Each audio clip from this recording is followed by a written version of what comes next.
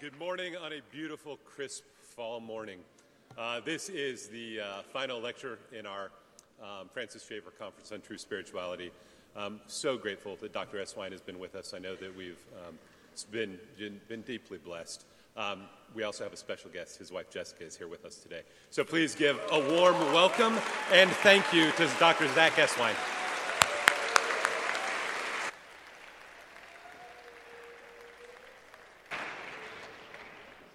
Hey, it's been great to be with you. Thank you. Thank you so much for letting us spend this time with you. And man, the sun does shine on the mountain. That's awesome. And it's great to see that. We've been talking about doubt and thinking about how doubt comes in intellectual ways, but a lot of times beneath our intellectual questions, there are experiences with pain and difficulty that cause doubt. There are also things that we want, just that we desire. And if following the Lord meant that we couldn't have that thing we desired, then we would choose to doubt Him so we can hold on to the thing we want. And we've taken a look at that, and it's been such a pleasure to be with you in large groups and small, and dinners and things like that. And I want to finish out today by thinking about this, how doubt can become a way of life. So the goodness of doubt, bringing it before the Lord and bringing all the faith you have is a part of the Christian life. But doubt can move from discernment to becoming a way of living. And when doubt becomes a way of life, it hurts us. It harms us. Because doubt is its own kind of faith. To doubt something is to believe something else. So if I doubt that the sun was going to shine today, that meant I believed that the fog will remain. If I doubt that there's a God, it means I believe there isn't one. If I doubt, if I'm the rich young ruler coming to Jesus, if I doubt Jesus' invitation to me, it's because I believe that my money will be more satisfying to me. To doubt one thing is its own kind of faith. And if you can see what you doubt, you can also see what you believe. So, one of the things that happens to us if doubt becomes a way of life is that we become cynical. And I'd like to think for a few minutes about cynicism and then look at a few ways out of it and through it. Close our time today. I was fascinated by a quote from the director of the movie Wonder Woman. "I'm tired of sincerity being something we have to be afraid of doing," Patty Jenkins said. I'm tired of sincerity being something we have to be afraid of doing. This shows in every beautiful genre-respecting frame. She likes her movie, so she's speaking highly of it. But she says this: rather than skewed dark or experimental like so many superhero films, Wonder Woman is maniacally straightforward. Nobility is real, self-sacrifice is worthy. She calls the nihilistic meta-winking that characterizes so many superhero films as a concession. And she says, but look at the world, it's in crisis. We have to do real stories now. And what she meant by that is we need stories of reality and hope, rather than stories that are only dark. Why are our stories so full of cynicism? Well, it's because we're hurting, isn't it? To get real, to get authentic for the cynic is to get authentic about what's wrong, what's painful, what's bleak, what's horrific, what's fraudulent, what's untrustworthy. But the cynic is not able to get equally real about what's beautiful, what's good, what's noble, what's lovely, what's pleasing, what's wholesome, what's sturdy. I would invite you to consider that, you or one of your friends perhaps. If you believe yourself to be authentic and a person who gets real, one of the questions I'd want to ask is, what do you get real about? Are you saying you get real about hard things? I think that's incredible. That's an important part of the Christian life. But do you get real about beauty too? Can you get real about glad-hearted laughter and wholesome welcome? One of the things that cynicism does is tells us a story about life. Cynicism has a hero and a villain in its story, like all worldview stories, like any story about how to make life work. And the villain in cynicism is hope, goodness, truth, beauty. In a cynical person's story, hope is like the villain who comes to destroy Metropolis. Beauty is the thing to fear. Goodness is the thing to distrust. And the hero in a cynic's story is suspicion or apathy, whatever. If you want to get through life, you have to say, whatever. Or you have to be suspicious if anything hopeful or good. These are the things in the world that it's wise not to trust. Now, this isn't new. Cynicism, doubt as a function of a good life is important. We do live in an age of alternative facts and fake news, but it might be important to remember that's nothing new. Imagine ancient wisdom. Little Red Riding Hood. Little Red, she just, why are we tell this story to our kids? That if she walks along the road, watch out for the woods. It's because bad things happened in the woods. Little kids could walk along and get hurt. This was an ancient version of stranger danger. And so she was told, and the kids were told about this story, that not all grandmothers are grandmothers.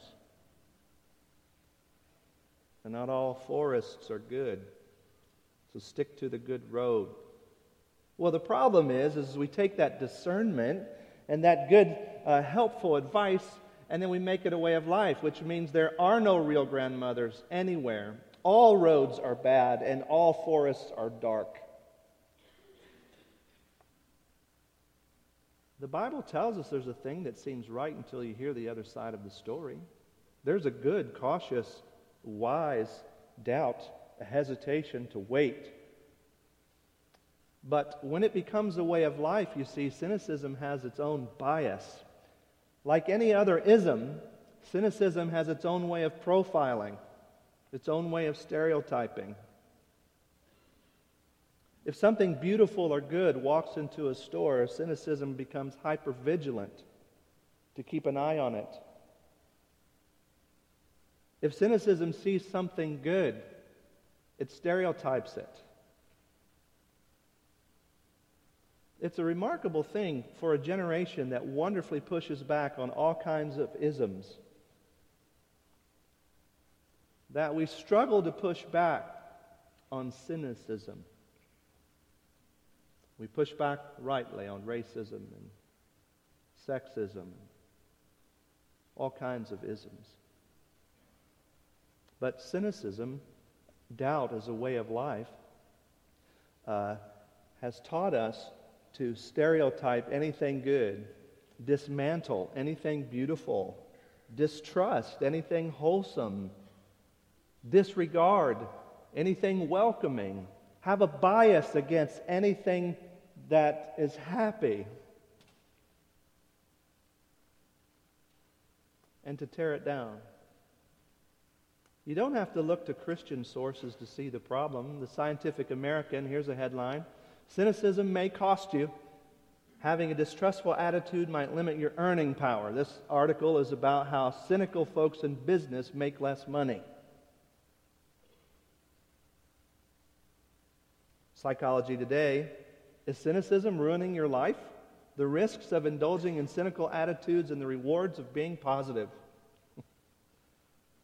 Recognizing that cynicism hurts relationships. Cynicism becomes a self-fulfilling prophecy.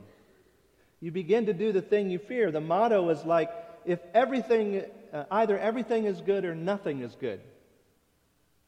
If one thing is bad, everything is bad. And it's the story that we begin to tell ourselves. It's the stories we tell through our art. It's the story we tell through our work. It's the story we pass on to friends and kids and grandkids. And it's the story we look at life to view it from, that if one thing is bad, that means everything is bad. There are no real grandmothers. There are only wolves. There are no good roads. There are only forests full of darkness. This is the story. And if you want a hero in your life, be apathetic. If you want to get through your life, distrust anything good that you can see. The problem is, doubt doesn't count you out, but it can't get you through. We've already looked at together in one of our sessions of how in Matthew 28, the 11 disciples went to Galilee to the mountain which Jesus had directed them. And when they saw him, they worshiped him, but some doubted. We've already looked at how the Great Commission is the sending out of worshiping broken doubters in the name of Jesus. So doubt is a part of the Christian life that we bring to him. But when it becomes a way of life, it can't get us through. And here's the reason why. It's a self-fulfilling prophecy. You long for something pleasant, pleasing, satisfying, wholesome, good, beautiful, accepting, welcoming, full of peace, full of shalom. But when anything like that comes across your path, you doubt it. You dismantle it, you profile it, you're biased against it, you're prejudiced against it. So what happens is, there cannot be any time in which something good can happen to you, because you will necessarily distrust it. Because some of us trust pain. We feel at home with pain. We trust darkness. We trust hardship. When things are dysfunctional and unhealthy, we feel it comfortable with that. We're familiar with that. But when something good comes our way, we actually call the good thing bad and stay with the bad thing as if it's good. Because doubt doesn't count you out, but it can't get you through. It has no capacity to do that. There's this moment where the disciples of Jesus, they're out rowing on this boat in the night, and Jesus comes to them on the water, and the first thing they say is, "It's a ghost!" That's amazing to me. I love that. They're just really human. I mean, they've been with him. He's been teaching them and everything else. But their first thought isn't, wow, God's coming to meet us. Wow, Jesus is demonstrating his power and his grace. The first thing is, this is scary, right? And they looked right at the beautiful thing and declared it haunted. And I've just seen that in my life over and over again as a person who grew up with 3 divorces and 5 marriages. I know what it is to experience brokenness from without. I know what it is to contribute my own brokenness to it, my own lack of peace, my own ability to break peace, my own ability to break what is righteous and good, my own incapacity to see it or feel it or experience it. And so when it comes, I say it's a ghost. So what happens is, when a promise comes, I'm with you, I will never leave you or forsake you. Come to me, I will give you rest. There's no insight, no plan, no wisdom that can succeed against the Lord. Nothing can separate you from the love of God in Christ Jesus. He will supply your need according to the riches of Christ. Nothing can snatch you out of his hand. If anyone sins, he has an advocate in Jesus Christ. And what happens is, doubt as a way of life dismantles every promise. So that any good that would come to you for you to hold on to, you're just prejudiced against it. And moment after moment after moment, year upon year upon year, you become what you've trusted. That is, you've become a person because you've rejected beauty and wholesome goodness and sturdiness again and again and again and again and again and again and again and again, you eventually become the person who can only sing the song, I walk alone, I walk alone, I walk alone, I walk alone. This is the story I tell. This is my art. This is my creativity. All I can say is there is nothing and no one but myself, and there is no good in the world. When actually it's been all around you.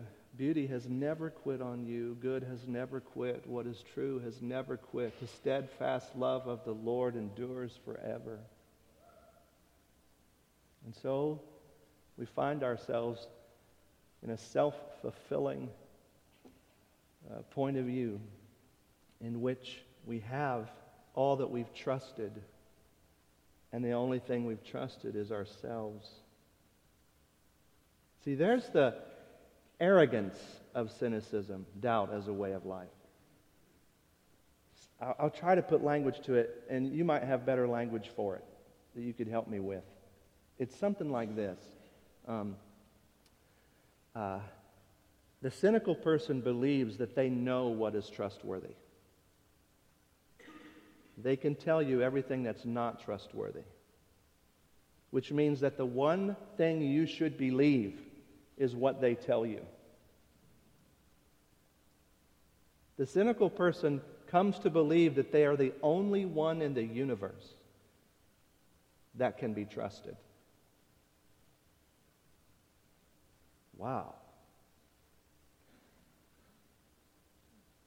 And if anyone else says that anything is good or noble or trustworthy, they are not to be trusted. According to whom? Well, to me, of course. Everybody knows. And you didn't want to end up in that kind of arrogant, self-centered place. It didn't start out that way. You just felt pain. You were hurt. And you're trying to find discernment. But discernment means being equally authentic about the healing that could come. Cynicism is what closes down the healing. Discernment has a capacity to bring all the faith you have and all the doubt you have to Jesus. Cynicism says there is no Savior, all you have is doubt. So hold on to yourself. And in that, our relationships and our own soul suffers, not only with God, but with each other. Which means we have to learn, as others have taught us, to doubt our doubts. When you doubt something, you can ask yourself this question: why do you trust what you're doubting? Because remember, doubt is a faith. To doubt one thing is to believe something else. Why do you trust what you doubt, that you doubt it? What kind of evidence are you looking to support your faith that your doubt is right and good?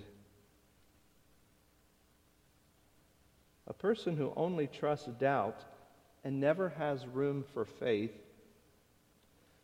is a person who's closing off evidence and closing off the goodness that's right in front of them. Because of that, our relationship with God is hindered. And now I just want to make a couple of statements about how cynicism wrecks our relationship with God and our ability to talk with God, to God, and about God. The first thing is going to God, then, is that when you begin to think about all that you doubt and all that you trust, and you going to God, the first thing that you want to do is pray His promises, not just your doubts. Just inviting you to pray His promises, not just your doubts. Or another way of thinking about it is, all right, among all the things you doubt, what do you trust? Can you name them? What are the things you trust? Can you name them?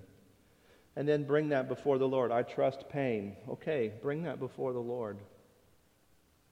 I trust this person. Wow, that's good. Gratitude. Give thanks for such a person that's trustworthy and step in that direction. Bring what you can before the Lord. But also His promises, not just your doubts. I am with you. I'll never leave you or forsake you. Come to me. I will give you rest. Nothing can snatch you out of my hand.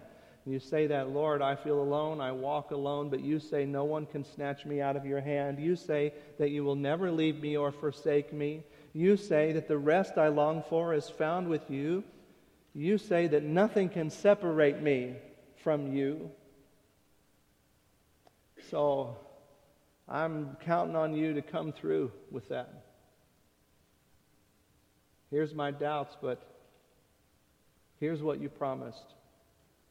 And I'm vulnerable, and I'm going to lean into what you've promised. So you pray His promises, not just your doubts. We pray our weaknesses, not just your strengths.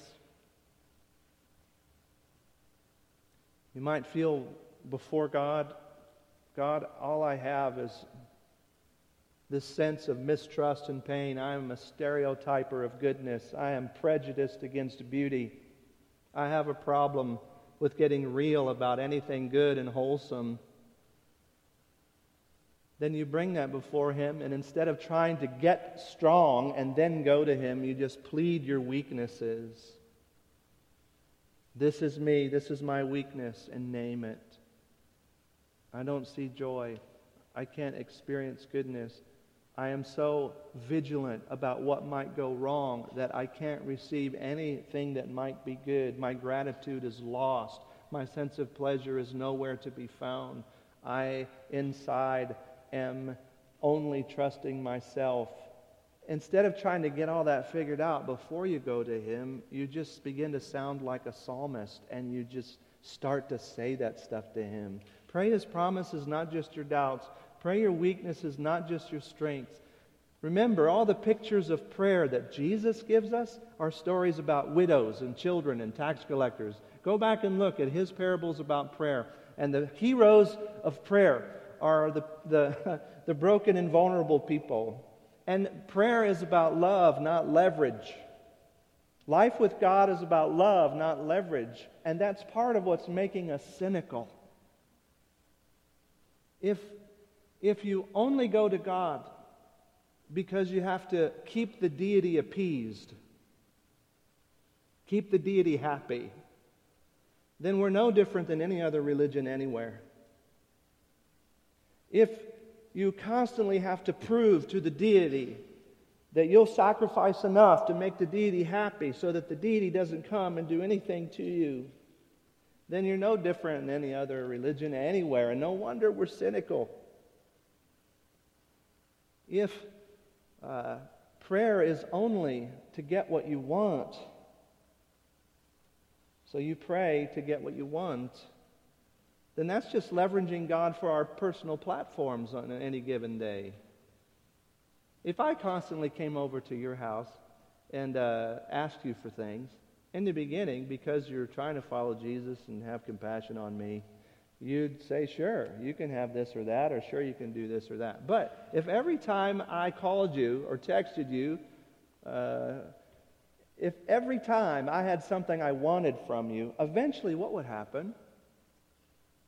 You'd begin to close. Why? Because you begin thinking to yourself, man, this person doesn't care about me at all. They just want something. They're using me. And when you're being used, you become discerning, cynical in the best sort of sense.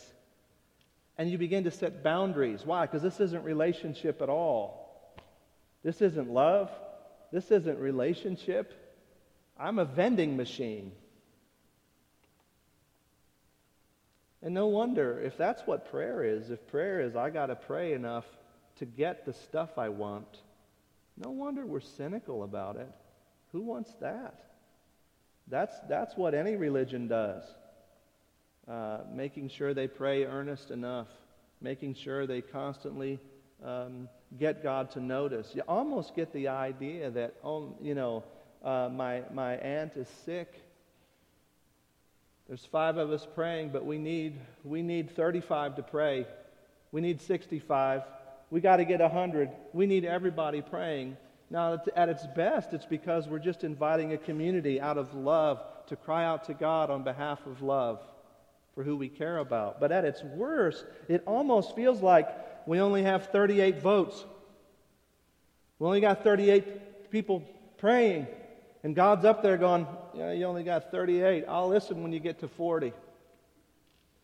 Who wants a God like that? I don't. I don't want anything to do with that kind of God. That's just the God and goddesses of any religion anywhere. It has nothing to do with the God who became a person to empathize with you in every way possible, yet without sin. So that out of relationship with Him, we could speak to Him as if He was our father or our mother. A hen, like a mother hen gathering her chicks, or we could speak to Him like a woman who's lost a coin in the couch and she's looking for it, and we're the lost one and she's trying to find us. He's like a shepherd and we're like a lost sheep, and He's wanting to find us and putting us up on our shoulders and carry us home. We're like the child that went away, the son who squandered everything and did everything wrong, and we come back wanting to be a slave. Just let me be one of your hired hands, a worker, an employee. And He says, no, you're my son, you're my child, come. We're like the woman in Luke chapter 7, scorned by the Pharisees in their house. And Jesus looks right at you and says to them, do you see this woman? Do you see her? And for the first time in her life, a man looked at her in a pornless way. A man looked at her who wasn't trying to undress her or use her or put her on a scale from 1 to 10 or anything like that. He just saw her, and she was seen and she was known. This is what we preach. This is what we're talking about. We're not talking about appeasing a deity. The deity has appeased Himself. We're His children. No wonder we're cynical about talking to Him if we think that prayer is about leverage. Prayer isn't about leverage. It's about love. He's lovely. God's beautiful, wholesome, a sturdy good, pleasant, pleasing. Thomas Watson said, God is a delicious good, ravishing, the lover of my soul. I long for Him to kiss me with the kisses of His mouth. I'm just quoting the Bible to you. And we pray because He listens and hears us and has our good at heart. And we trust Him that when we ask for bread, He won't give us a snake or a serpent. There is this moment in the Chronicles of Narnia, you remember, where one of the girls is lost and she can't find her way. And she's thirsty. She's barren. She needs something to drink. She finally finds a place to come and drink water. But between her and that spot is a lion. We know the lion is Aslan. She doesn't. And he says, come and drink. And she says, but you're a lion. Will you promise not to hurt me? And he says, I can make no such promise. But there's nowhere else to drink. Come. We know this is Aslan inviting her to drink. That he isn't safe, but he's good. She sees a lion and has to determine what she will doubt and what she will believe. What she will be prejudiced against and what she will trust. Will she step in his direction at his invitation to drink what is pleasing to her? And that's the question for you and for me. Let's pray together. Lord, we thank you for your willingness to so humbly, powerfully but humbly draw near to us. Oh Lord, we ask that you would deliver us from cynicism, recover us to discernment, We ask this in Jesus' name. Amen.